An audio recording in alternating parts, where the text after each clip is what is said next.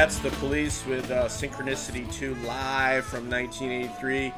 Welcome back to Life MMA and the NBA UFO episode. I'm your host, DJ San Marco, but today is actually an episode that I've named specifically for my guest, and I'm going to call this one Chillin' with McGrillin'.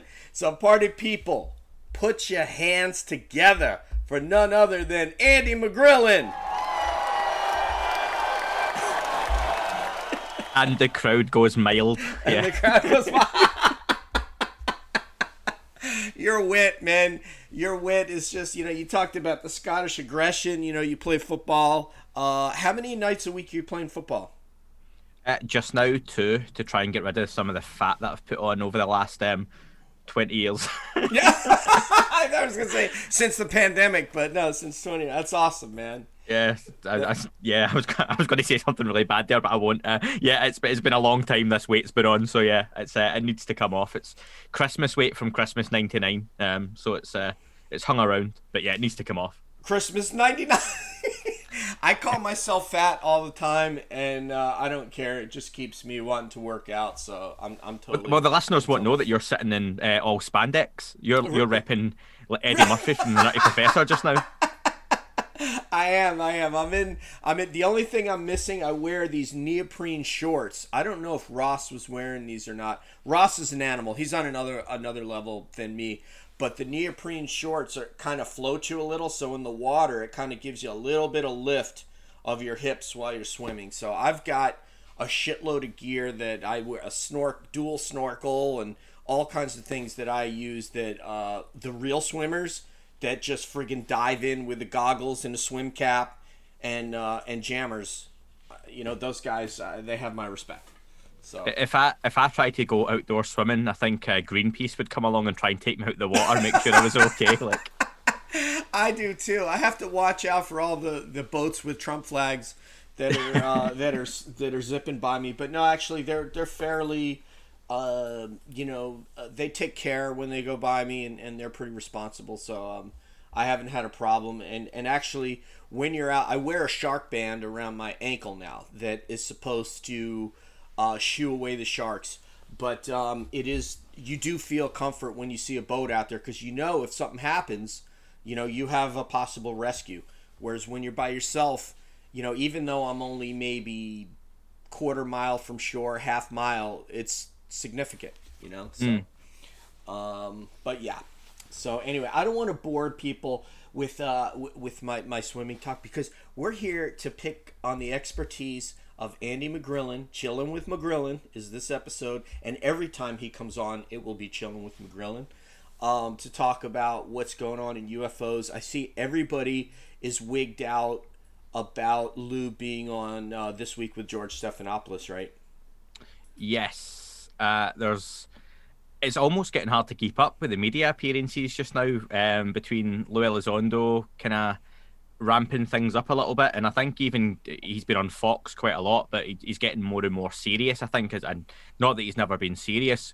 Chris Mellon on CNN with Sean Cahill, and Sean Cahill's been on different networks in America. He's done a lot of stuff in Australia.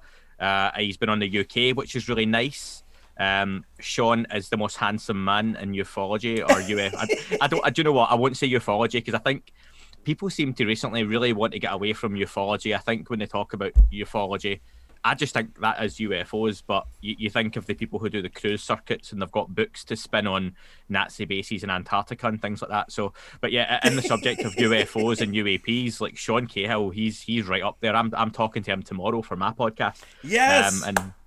Yeah, I I keep in touch with Sean regularly. He's a really good guy, but it was really nice to hear him talk on UK networks as well, because just in the last couple of weeks, with so much going on in the US, the UK have had to grudgingly start to pay a little bit of attention, and a lot of our newspapers and media who would normally totally shy away from UFOs at all are starting to change the headlines a little bit, and you're just seeing, should we be discussing this, and is this a conversation we actually have to look at seriously? They're actually asking themselves the questions and admitting that we've joked about this for a long time, but maybe it's not a joke. And then, like you say, you guys always say former president or president, don't you, even if they aren't anymore, but like President Obama, President Biden, have all had little bits in the last week as well. So just the last week's been crazy, let alone what's coming up. So it's just trying to keep on track of everything. On the subject of Mr. Cahill, I really think he's kind of like Lou is fascinating to listen to, and you can sort of listen to Lou over and over and over on different shows, and you kind of never get bored of hearing him talk. And Sean Cahill's the same way, and I found a particular connection with him listening to Christina Gomez's show with him. And what's the name of her show to plug it? Do you know the name of it? Shifting the Paradigm. Shifting the Paradigm. Thank you. She's fantastic. It's the YouTube one, yeah. Right, yeah, it's a YouTube channel. And she has a face for YouTube, unlike myself. Absolutely, yeah. But, far more aesthetic than myself, exactly. Yeah. But Sean's a yogi, clearly, like myself, and he's into meditation more than I am, but I think he's a yogi, and he's very introspective about himself, particularly, I think she asked him if he sort of ramped that up after this incident as a way to get control of his mental health and maybe dealing with what he saw and what he experienced. And so I would be very interested to talk to him. And I hate to dive into this, but I ended up chatting with Lou Jimenez just a little bit last night regarding this topic, because first of all, I want to say I'm a huge fan of Lou, and I would like to, my bucket list item is for him to come on, and at the end of the show, for us to do a scene from Godfather 2 where he's Michael Corleone, I'm Fredo, and it's the last conversation they have before Fredo goes out on the boat and ends up, getting shot in the back of the head. Do you know what? For some reason, I thought you said Frodo, and I was like, that's Lord of the Rings. Samwise Gamgee. Yeah, I was like, this took a turn. Like, okay, I mean, that's fine, but yeah. And then I was, oh wait, yeah, no, okay, right, yeah, I get you. So you've seen The Godfather 2. You know the scene I'm talking about where Fredo comes clean that he betrayed the family, and that conversation between he and Michael. If I could play that with a real actor, that 60 seconds of dialogue, it would be a bucket list item. So I'm hoping that Lou will take pity on me and do that scene with me, since he's a real professional actor. What do we I'll give them a shout. I'll tell them. Sean and Lou. I've just reminded myself to speak to them for you. I'll tell them to.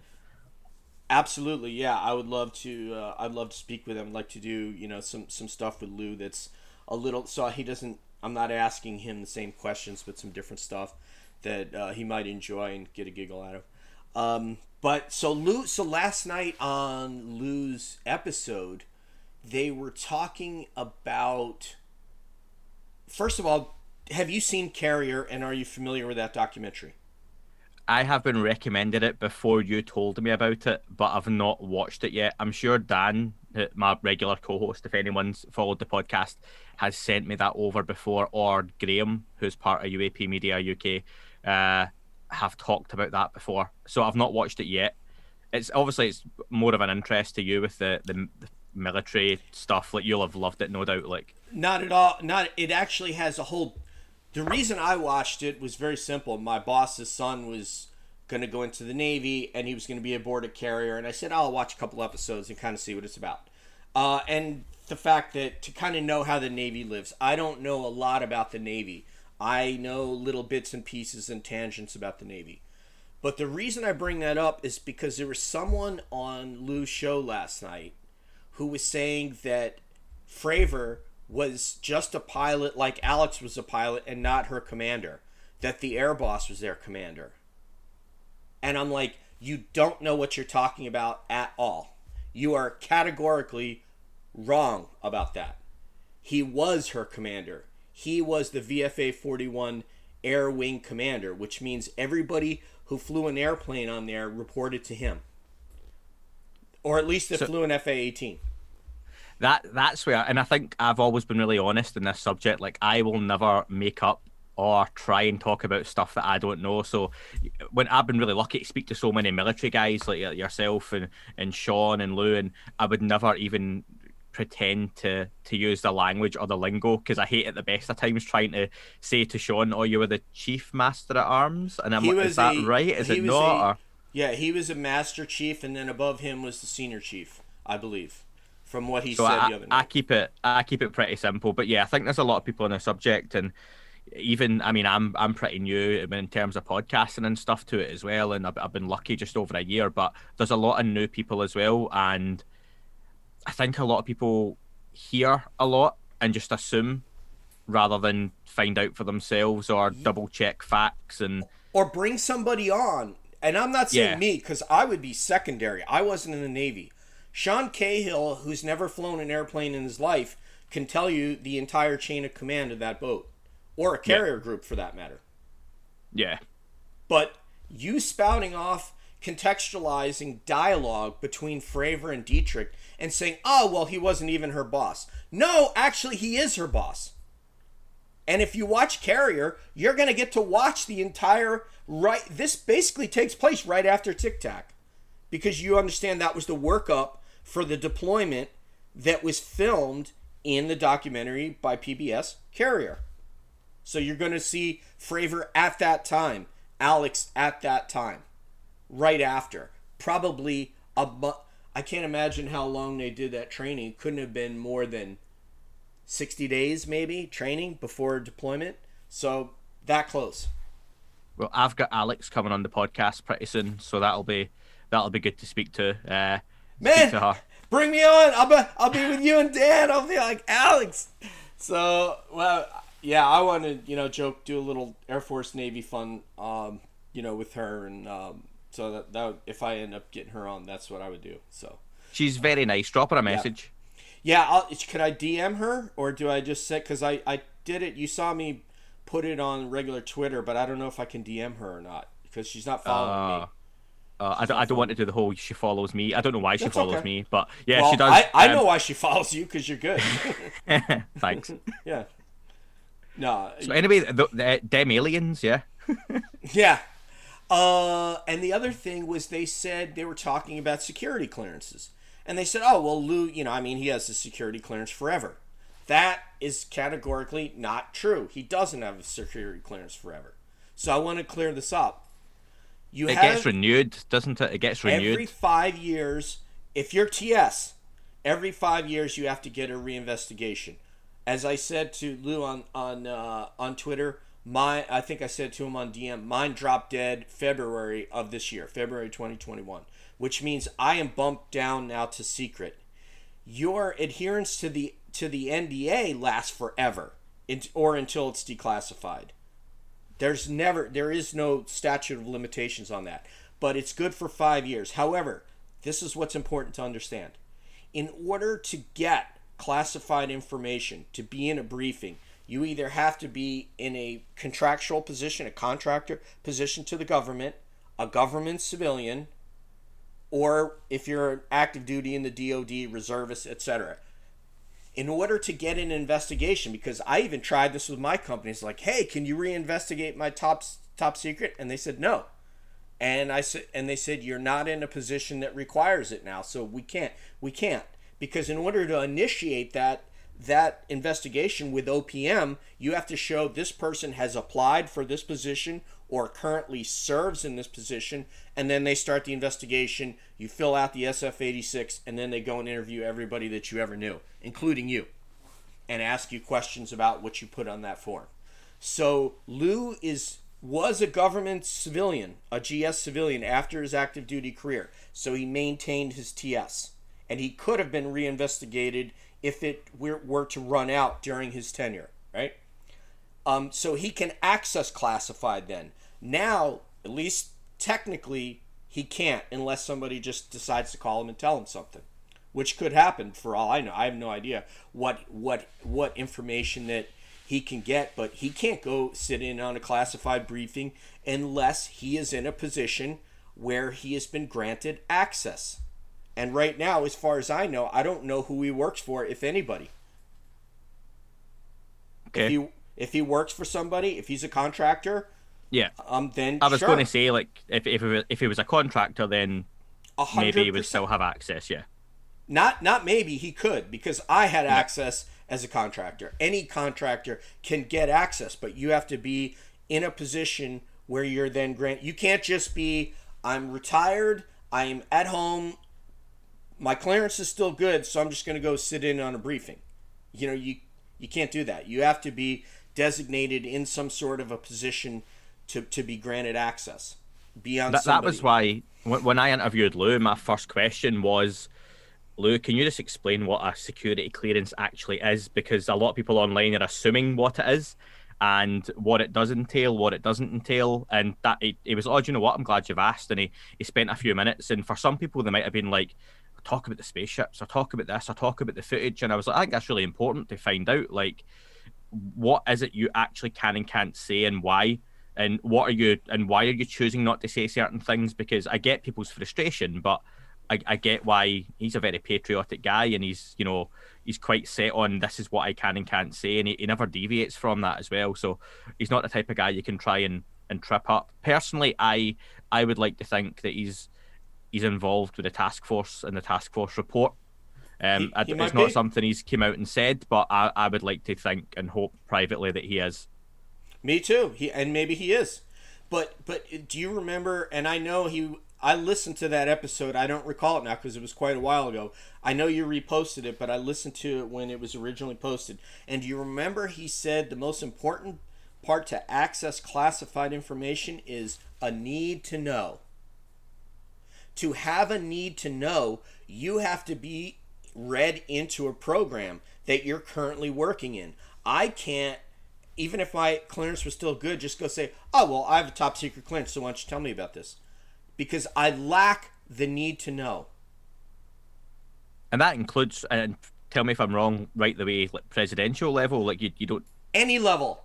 And that's why when, like, and that's where I know you'll probably get to it, but when Obama was asked about when I first came into office, and he's not the first president or former president that's said that he asked, and they always come out and say the same thing, that they are told, no, we don't have any bodies, or no, we don't have this, or it's probably the no, that's not something you need to know. Because you don't, just because you're in charge of most of the country or whatever you're in charge of, doesn't mean you need to know about this, or this. And that's because you're gone in 4 years, you're gone in 8 years.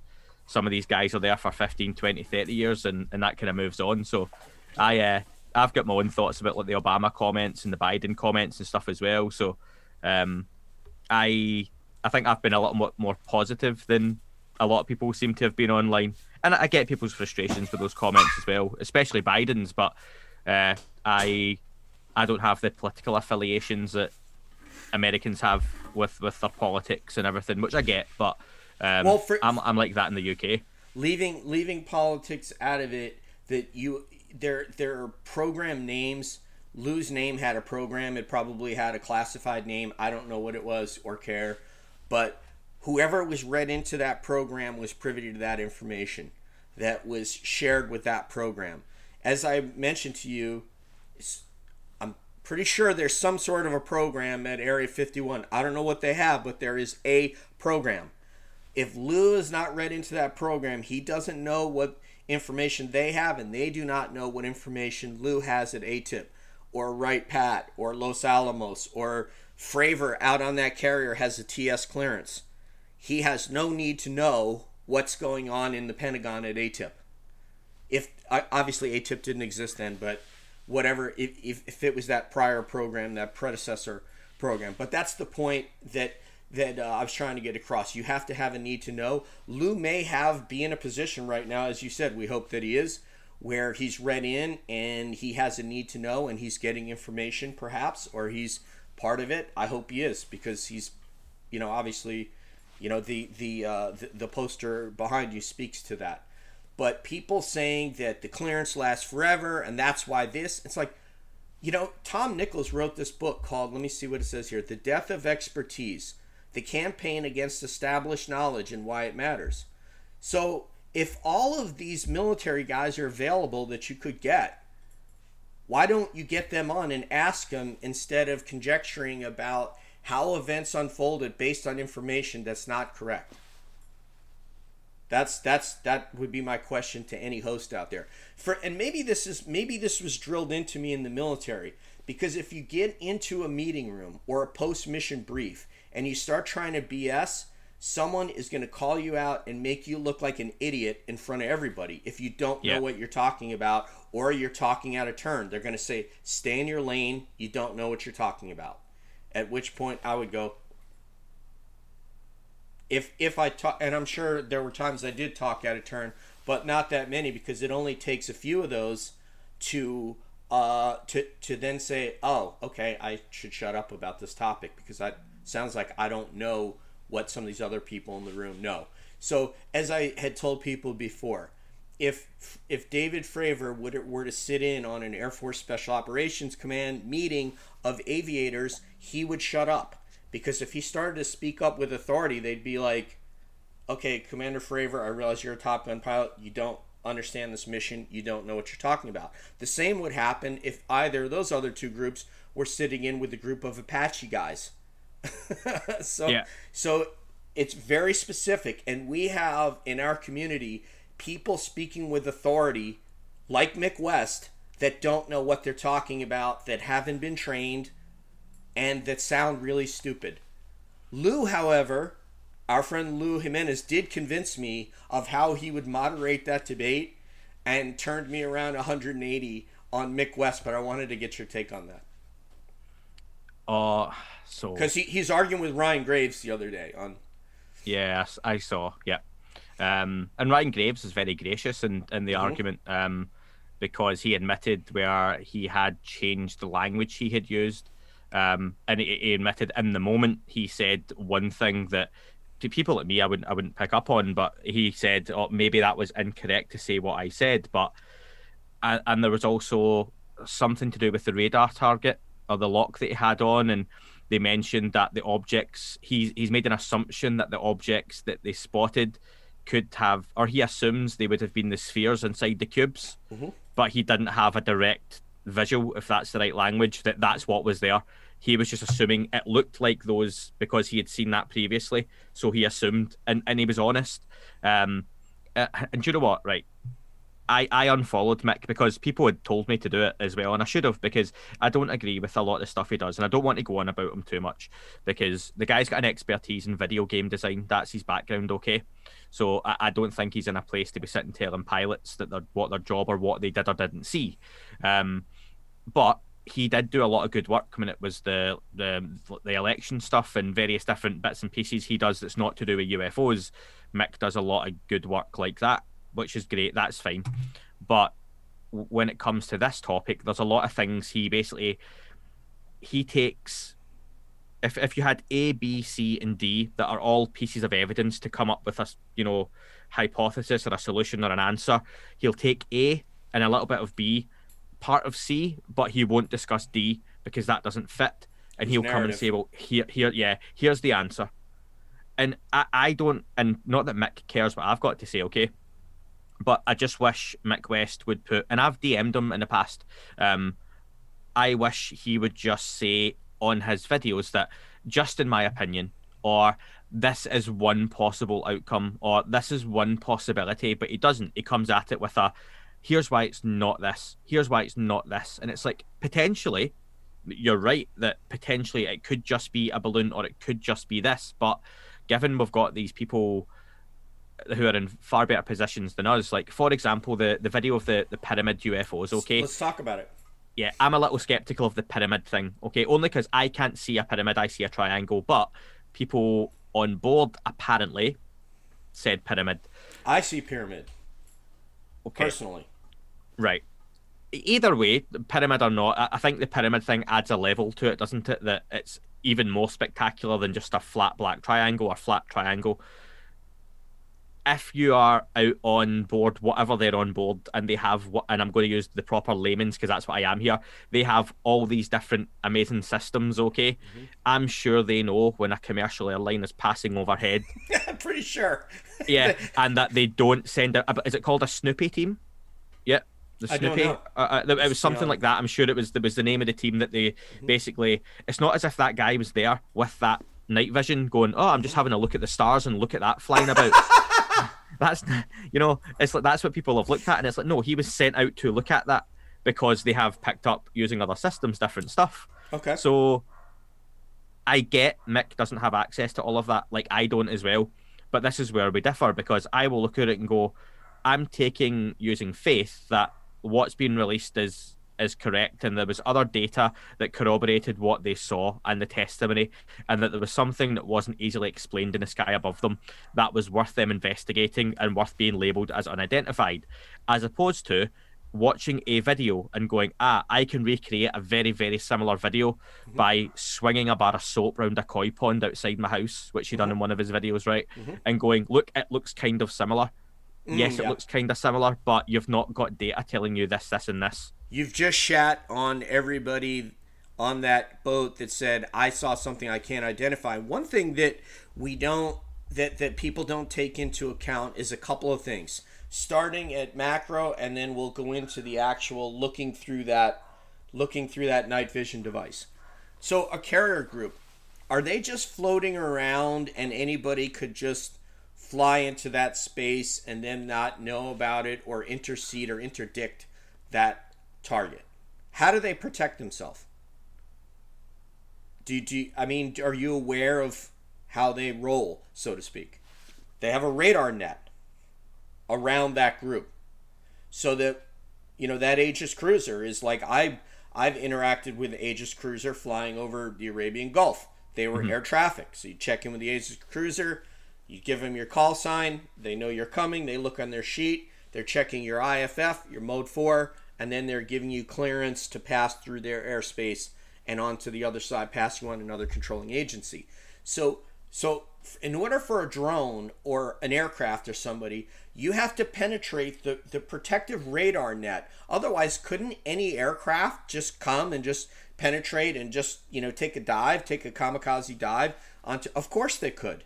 So they create a net of radar around them with your IFF, with your TCAS, your Link 16 for aircraft that are already flying. So in case somebody slews to that target, everybody can see what it is. That gentleman explained it much better than I ever will in his video. That gentleman, Alpha Space or something.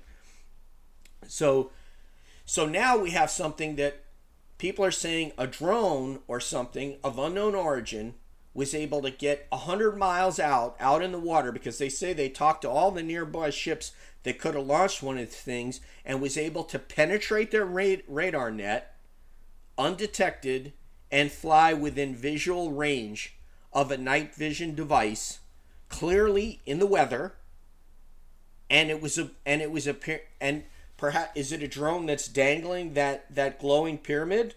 Well, then you're saying that whatever type of vehicle this was, if it were dangling what we saw on that, then it was able to do so without the Navy being able to detect that. And I find that extreme. Chris Mellon talked about it, right? He said the kind of loiter time you would have to have, the infrastructure you would need around something that would be able to do that, something that didn't have a heat signature that they could see on IR. So all these things have to fall into place for the Navy to say, we don't see anything, we just see this pyramid, and we don't know what it is. But you're supposed to discount all that and just say, oh, it's a drone that just flew in there, and like anything could just fly up to a carrier group, like me in a 172, and say, hey guys, I'm here.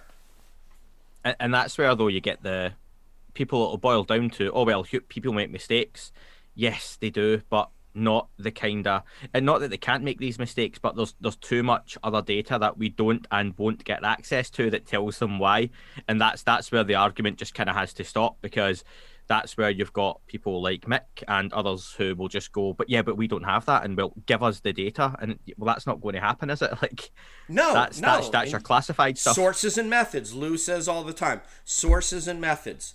We can't know about a geospatial radar or imaging platform that's satellite based, and if we show all that, then the adversaries can go, oh, okay, this is what they have. Like, for example, and I'm not saying this happened, but the Tic Tacs in 2004, we always hear they were tracked coming in from 80,000 feet. They don't say that they tracked them before 80,000 feet, but they'll tell you they tracked them coming in from 80,000. They probably saw them before then. Because the Aegis is a known technology, and they said the Aegis saw them, right? Yeah. But there are other technologies that aren't. Yeah, that tracked them coming in from higher. Right. Perhaps, you know. So that's what really annoys me, and that's why why I think we give the guy. This is my personal opinion. I do like what Lou's idea is. I respect it, and I will definitely listen to it.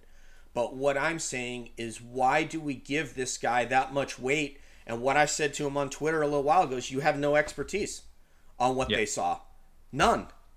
Absolutely zero. Because, as you said, when Ryan explained what he said, he went and said, well, what about the Tic Tac in 2004? So now you're asking about an event he wasn't even there for, because he talked you out of the first issue that you had with what he explained the first thing. So then you went to the second thing. Then you want to do like we're interviewing a witness in a crime in the FBI with cameras on and go, oh, well, before you said this and now you said this. It was a long time ago, you know?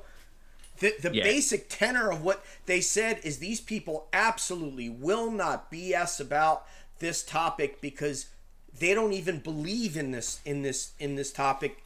Now they might, but before they did not, for sure. And that's where I know I've seen some comments, and I've had DMs off of listeners and stuff as well, like a little suspicious that Ryan Graves and Alex Dietrich have just appeared on social media, and why are they all of a sudden coming online now? And Ryan's Twitter account's been active since 2012, but he's never posted on it. And is it just for fame and for look? They aren't making money off the networks. Yeah, it's like they're they not wanted making... to become famous. Exactly. Yeah, and you can see Alex, and Alex is really charismatic, and she's very different to a lot of the people who have come forward before. And do you know what? I could see Alex becoming quite the celebrity if she wanted to be, because she seems very confident and spunky and feisty. And I love she's told a few people, I don't know if you swear in your podcast, but to F off. Yeah, go ahead. Yeah, she's told them fuck off on Facebook and stuff like that, because it's and it's great, because why should she tiptoe around people trying to tell her what she did or didn't see, or why she's wrong, or why she... And it's like, well, no, she's like, no. That's what I'm talking about. How ridiculous this is this guy who... I would say this if it was a military pilot who had no training on their system. I would say the same thing. He's not even that. He's went and read some manuals. Forget even Mick. Just any keyboard warrior sitting behind their Facebook or their Twitter who are telling some Top Gun pilot or some lieutenant commander or whatever level these people are get to, which are elite level regardless, with how many flight hours under their belt and what they've done, to be told by, you know, someone in Bumblefuck, Texas, that they didn't know what they were talking about, or they didn't see what they saw. And here's the difference, Andy. Those people aren't being brought on all these shows as an expert. That's my issue. That's my fucking problem with it. The CNN thing made me shudder. Yeah. You are giving this guy gravity. You're giving him weight by having him on as somebody who's an expert, and he's not. That's my problem. It's not that, oh, well, DJ just wants to believe in UFOs, so that's why he doesn't want to hear from Mick West. That's not true. That's not true. I am listening to people that know what they're looking at, and know when something is terrestrial or it's something else that they can't identify. Don't know what that is.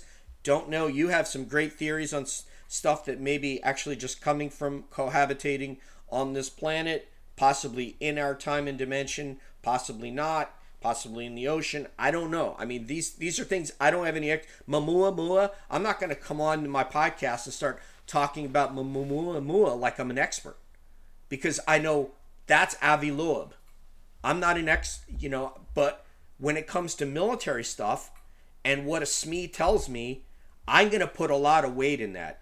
And I am putting very close to zero weight in what Mick West says. And the more people that have him on, unlike Schmuck from Bumfuck, Texas or wherever, is people keep having him on to debate and frustrate. And I would not have one of those pilots come on and debate him, because I don't think he carries with him enough weight as a dissenter who, as Robert Covington said, he starts with a conclusion and then tries to find and build facts, misstatements, inaccuracies in something they said now or 2004 or 2014, and then around that build enough doubt that it looks like he doesn't know what he's talking about. But the video game guy does.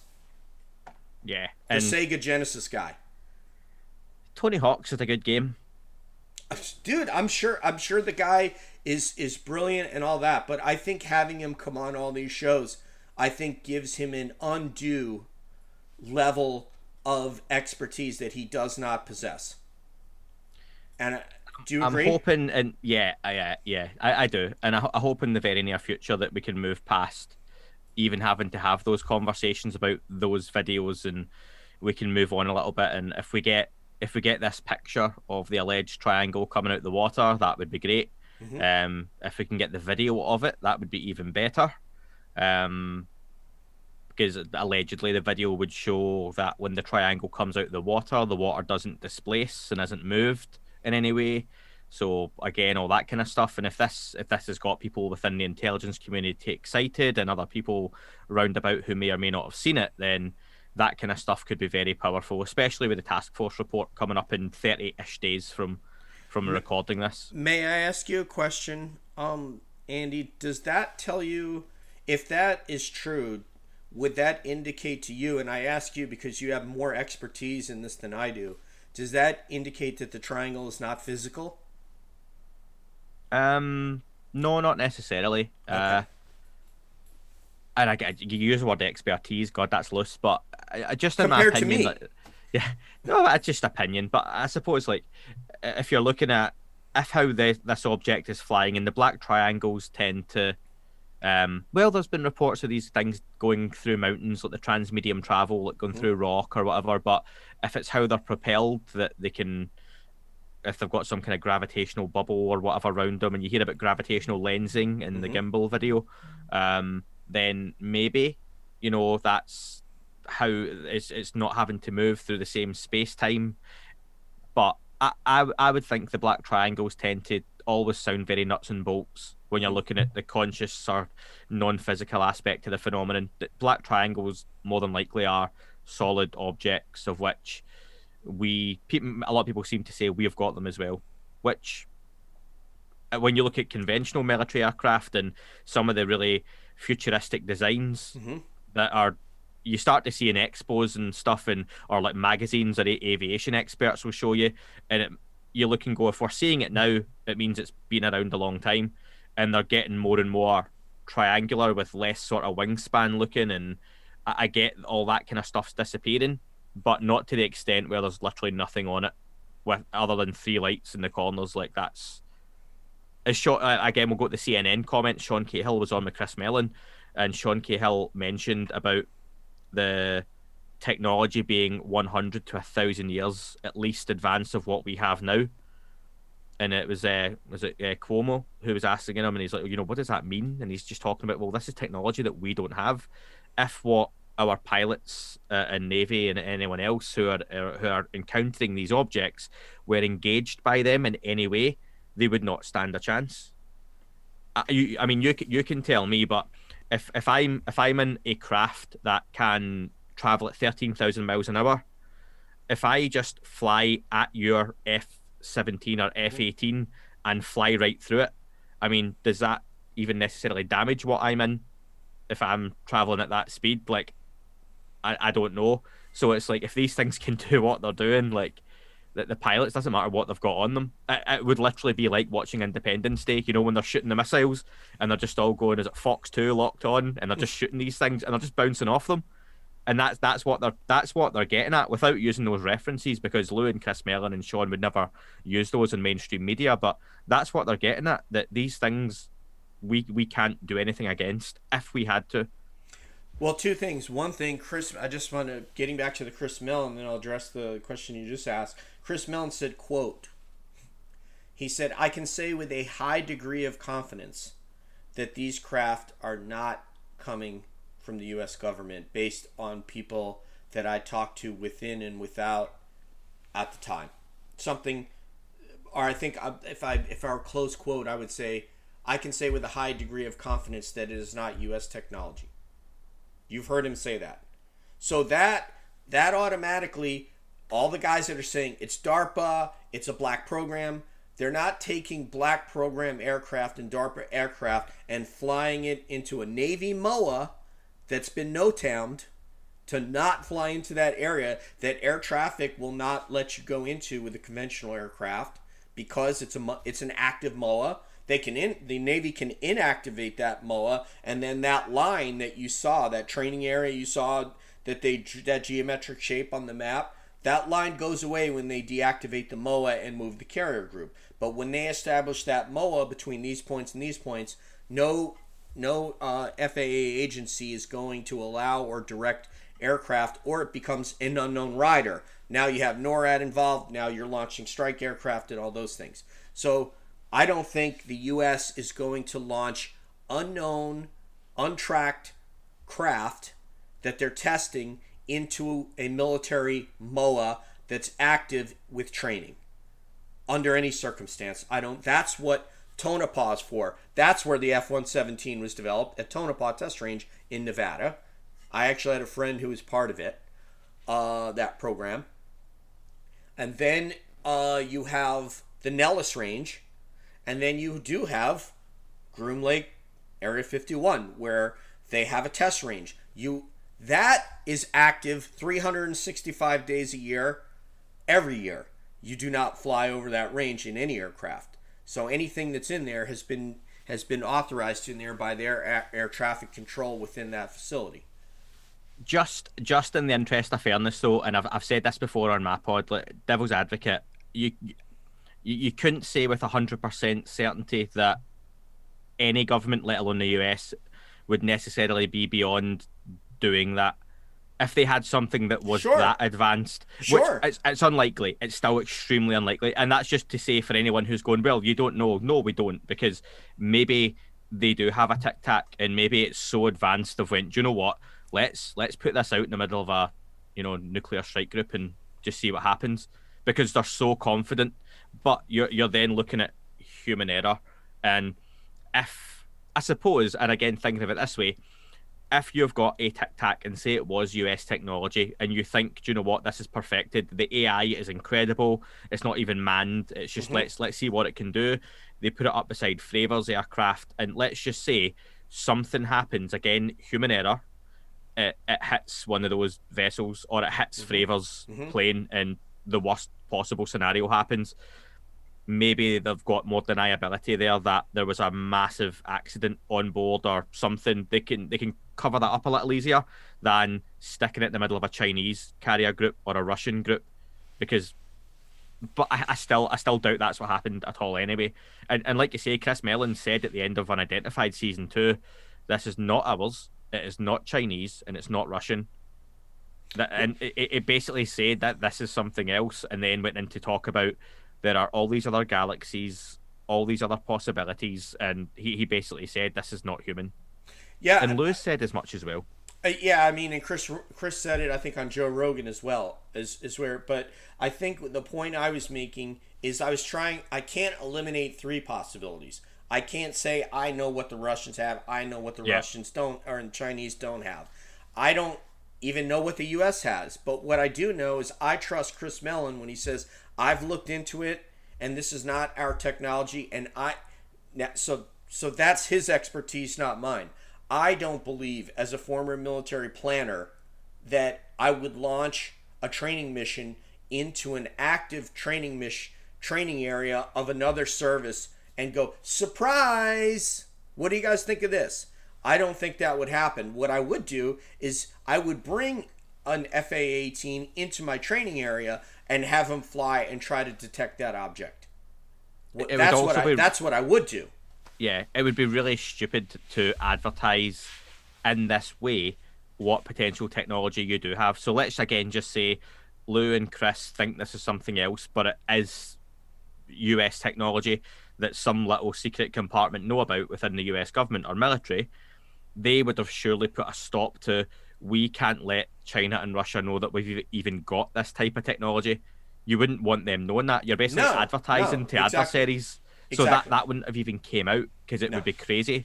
So yeah, I just and like you say, you can't discount that Russia or China do have, but I can't remember what I was listening to last week. It was someone else's podcast, or it was YouTube, or it might have just been a conversation. But the worry would then be that if China or Russia do have one of these, or they have multiple Tic Tacs, for example, if they can fly those within seconds to be over every major city in Europe or the US or Russia or whatever, then they are the only superpower on the planet. Because if they could stick a nuke on each one of these and literally fly them over the countries within seconds, then you've no defense against that.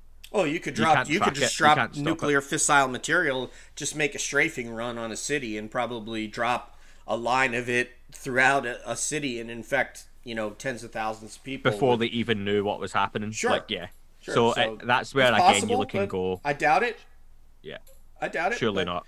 But I when people say, I also hear guys talking about DOE. Sure, there's DOE black programs. No, there is absolutely no way I would believe that DOE would launch a mission once again and fly into an active MOA. And what Chris Mellon talked about something else. I talked to you about the safety net around it, the radar net that surrounds a carrier group. They're not unprotected. They're not just out there cruising and anybody can just fly into their airspace without being interdicted, right? Yeah. And by the way, to answer your earlier question, I have no idea what Alex wants, whatever rounds they have, whether it's a 30 mil and several aims on the rail, whatever type of armaments they carry. I could find that out I could find that out pretty easily if you wanted to know what kind of armament they carry over at work. But I have no idea. They want to have it because they're there to fight and kill other aircraft. That's what they do. That's the long and short of it. AC-130s shoot at people, not other aircraft. FA-18s shoot at aircraft, generally speaking, not people. That's your A-10 and other attack platforms like Apaches and things like that. So anyway, and the F-35 now probably is going to be doing some of that role as well. And all three services have an F-35. The Navy has a tailhook one, the Marine Corps has one that takes off vertical, and the Air Force has a standard Air Force version. So that'll be air-to-ground and probably some air-to-air, but not air superiority like the F-22. So anyway, I don't know about that, but they just want to have weapons to shoot at it, even if it does nothing. And I have no idea what if they could have any effect on it. I don't think anybody knows at this point what effect they might have had against a Tic Tac. What Chris Mellon talked about that was overarching is he said, you realize that when you put an airplane and a aerospace vehicle of some sort on the ground, okay, what do we have to have? Now we got to have a whole maintenance contingent. We have to have operators. We have to have logistics and parts. We have to have a hangar. And so now your footprint is growing and growing and growing. So we have to believe that this kind of footprint existed somewhere in Southern California where they could launch and ingress into a naval carrier strike group. That's what we have to believe. Or it was aboard a ship that was within that range that the Navy said that they talked to all those ships and said they didn't launch any drones or anything like that. We don't have, that's what the Navy says. I don't know if that's true or not, but I'll take them at their word. So now we're left with, I don't know what it is, but to me that pyramid-shaped thing, if it's as legitimate as the Navy has portrayed it to be, is extremely compelling. I'm not trying to say it's an alien. I'm trying to just say it's a UFO UAP. Yeah. And it's that something else, and you've used that language quite a lot speaking on this, DJ. Like, we're not saying aliens or flying saucers or other planets, or it's just, do you know what, it's something else. Or do you know what, if some country in on the planet has this kind of technology, that's still incredible, because where did it come from? Why the leap? Where have you gone from using fuel to this? How do you propel something the way you're propelling it? Positive lift, the 5 observables, transmedium travel, everything else, like the right angle turns, 80,000 feet to the sea, just above the sea in less than 2 seconds. It's such a leap. It's such a leap in technology that just doesn't make sense. I agree. I agree. So, and with that, in closing, do you think, are you going to have, do you plan on having Mick West on your show? And do you think that he should be on these shows? Okay. Do you think that... Do you know what? Mick West's a really intelligent guy. I don't have the expertise to speak to Mick West on the subject and be able to argue with him the right way. And that's not to say I couldn't argue with him, but I don't know. You know, like you're saying, there's people on people's shows that don't know what they're talking about. Mm-hmm. I wouldn't want to bring someone on like that and tell them they were wrong when he was right in so many things, because he clearly does have some level of understanding, but it would need to be someone for me that understands what they're talking about. There's no point in just having these people on for the sensational look who I've got on my podcast. You need to have some level of understanding as to what they're talking about. And that for me, like you say, that you don't think those pilots should waste their time with Mick or the like. Lou Elizondo was really gracious and spent time with Mick. I think you could sense a level of frustration within that as well from Lou. I'd love to see Lou uncorked, unplugged, unscripted, whatever you want to call it, and just let loose a little bit on a Mick, because I imagine Lou Elizondo has a lot of frustrations when he sits with a Mick West. As does Chris Mellon, because he said he doesn't respect the Navy personnel, the SMEs. Yeah. The subject matter experts in this field. They are experts in this. I'm not. And I'm not gonna. I wouldn't. But I wouldn't bring him on a show opposite. Would you bring him on your show opposite a Navy SME, an FA-18 crew member? Opposite someone who knew what they were talking about, then yeah. I wouldn't. I really wouldn't. I respect if that Lou's going to bring him on opposite the Alpha. Is that gentleman's name who did a phenomenal job? The Egyptologist, Alpha Space. Is that his name? I think so. Okay. But you know, let me clear up though. Like, I wouldn't now, because it would be hypocritical to unfollow him and just go, do you know what? This isn't healthy or helping. And it's that kind of cult of personality where he's got like 4,000 extra followers since he's appeared on CNN, who all now are looking at him. But hopefully, all we can hope is that people who have saw Mick on CNN have taken an interest in the topic and just do a little bit of digging themselves, rather than this guy knows what he's talking about, so he must be right. But he's going to just, but whatever your naval SME brings up, he's going to say, but what about, until the end of the thing. There's no circumstance where he's going to say, you know what, you've made a great point and perhaps I'm going to rethink this. Now, if you have an individual on, a skeptic who is capable of uttering that statement, I want him on my show. Yeah. But if it's somebody that's going to, but what about, then what's the point? Yeah, you would need like a Chris Mellon to sit next to him. And he's not worthy of that time for someone like Chris to sit and almost show him something that he shouldn't and say, okay, I'll show you exactly why you're wrong. And to show him a piece of footage or a picture or something to go, you can't disprove that. Oh, yeah, if it was something like that he absolutely couldn't disprove, but it may take a while to get to that evidence, but I think that's why we've got the build-up of evidence that we do, and the build-up of the footage, and it's drips and drips and drips. And if you're, and the way I see what Chris Mellon and Lou Elizondo and co are doing, it is a tactical release of the last couple of years, and here's a little bit, and here's a little bit, and here's some more footage, and here's something through Jeremy Corbell and George Knapp, and here's a declassified picture, or here's Alex Dietrich, here's Ryan Graves, and they're coming out, and it's like, I don't think it's coincidental that it seems to be quite methodic, and the pattern along the line of every so often we get a little bit more, and we're just waiting on that next more for me is the task force report, unless we get one more piece of footage or picture before that drops, which I wouldn't be shocked.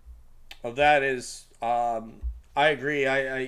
And I think that, so you're saying they're building a mountain that will eventually, the boulder at the top will tumble down on people who are trying to say that it's ridiculous and it's a nothing burger, I think is what you're saying. Yeah, I reckon the way I see it is the task force report may or may not come out in June. It might get delayed. But June I think 20? Can you give me the date just for my edification? Is it 20 I'll, June? I'll get it for you. Okay. But I think when it comes to it, the task force report needs to basically have an assessment, or we'll Hmm. get the assessment separately, and that will give us, it could be X, Y, or Z, but one of the options should state something else, non-human, extraterrestrial, non-earthly origin, something like that. Okay, that would be huge if that Hmm. was in an official government report. That, do you know what, this might, basically layman's, this might be aliens. Okay, Hmm. let's just say that. But then aside from that, it's got to warrant further study where the task force, which is now set up to deliver this report, becomes permanent. And we have this task force, which we want the Navy, we want the Air Force, we want anyone else to feed us, including like commercial pilots, all that kind of stuff. Anything to do with this, let us know. There's now no more stigma. There's official reporting, line of reporting. Don't worry about your, and this is probably easier said than done. You'll appreciate commanding officers or your bosses or whoever, not wanting you to report stuff. We are giving you a direct order that you have to let us know about these. And it's followed up. We can get scientists involved, properly studying, analysing it, fund it, and it's public for the most part. And That's my hope. my friends out there, is what transparency looks like. I think what Andy just said, and I wholeheartedly agree with him, and hope that's what we get. And it's not to squash skeptics, particularly skeptics that are honest brokers that are just trying to find if there's an alternate reason for what we're seeing that's not extraterrestrial. I'm with you. I am only against dishonest brokers who are coming at it concluding that it can't be real, so let me see if I can tear down people that were reluctant to come forward in the first place. Yeah. so, so I'm with you, man. Andy, I really appreciate you spending some time on a Sunday with me. I Um, wish I had more time to spend with you. Well, you know me, anytime I do have time, I'm more than happy to come on, and I think there's going to be plenty to talk about the next couple of weeks. well, you have your own segment now on my show called Chillin' with McGrillin, so it's really just a matter of you messaging me and saying I want to come on, and you'll be on. And tell Miss Alex, yeah, that you have an Air Force buddy, and you'll be co-host with me. I don't like to have these guests on and just do it myself. Like I think it's more fun with. So I would have you on as well and try to kick it around and see how much dirt I can get her to throw it at the Air Force and how easy our landings really are compared to landing on carrier. There's a great scene in that documentary, Andy, of landing on pitching decks at night where heroically Fravor lands. He gasses up what's called an FA-18 tanker, something I didn't even know that existed prior to this watching this documentary. And he takes off because people are running out of gas. He gasses them and encourages them to try to land. And they're hitting the deck, going around, hitting the deck, going around. And they were counting 26 go-arounds, which is extraordinary and scary when you're tired, when it's dark, and you're running out of gas. And Fravor went up there and just was giving. After his crew day was over, he went back up and gassed everybody up, got everybody on the deck safely. And by the way, it was against the advice to the captain of the ship, captain of the fleet. Basically said, "Sir, I recommend we don't fly today. I think the pitching deck. I understand you want the training. I think it's too much." He said, "You will fly." So, I'll try and catch it. Yeah, it's really, really good. So, folks, all the way from Scotland, Andy McGrillin, thank you so much, brother. Have a great Sunday. Awesome. You as well, man. All right, man. We'll talk to you soon, brother. Anytime. All right. It's so far away. I'm a bad dream.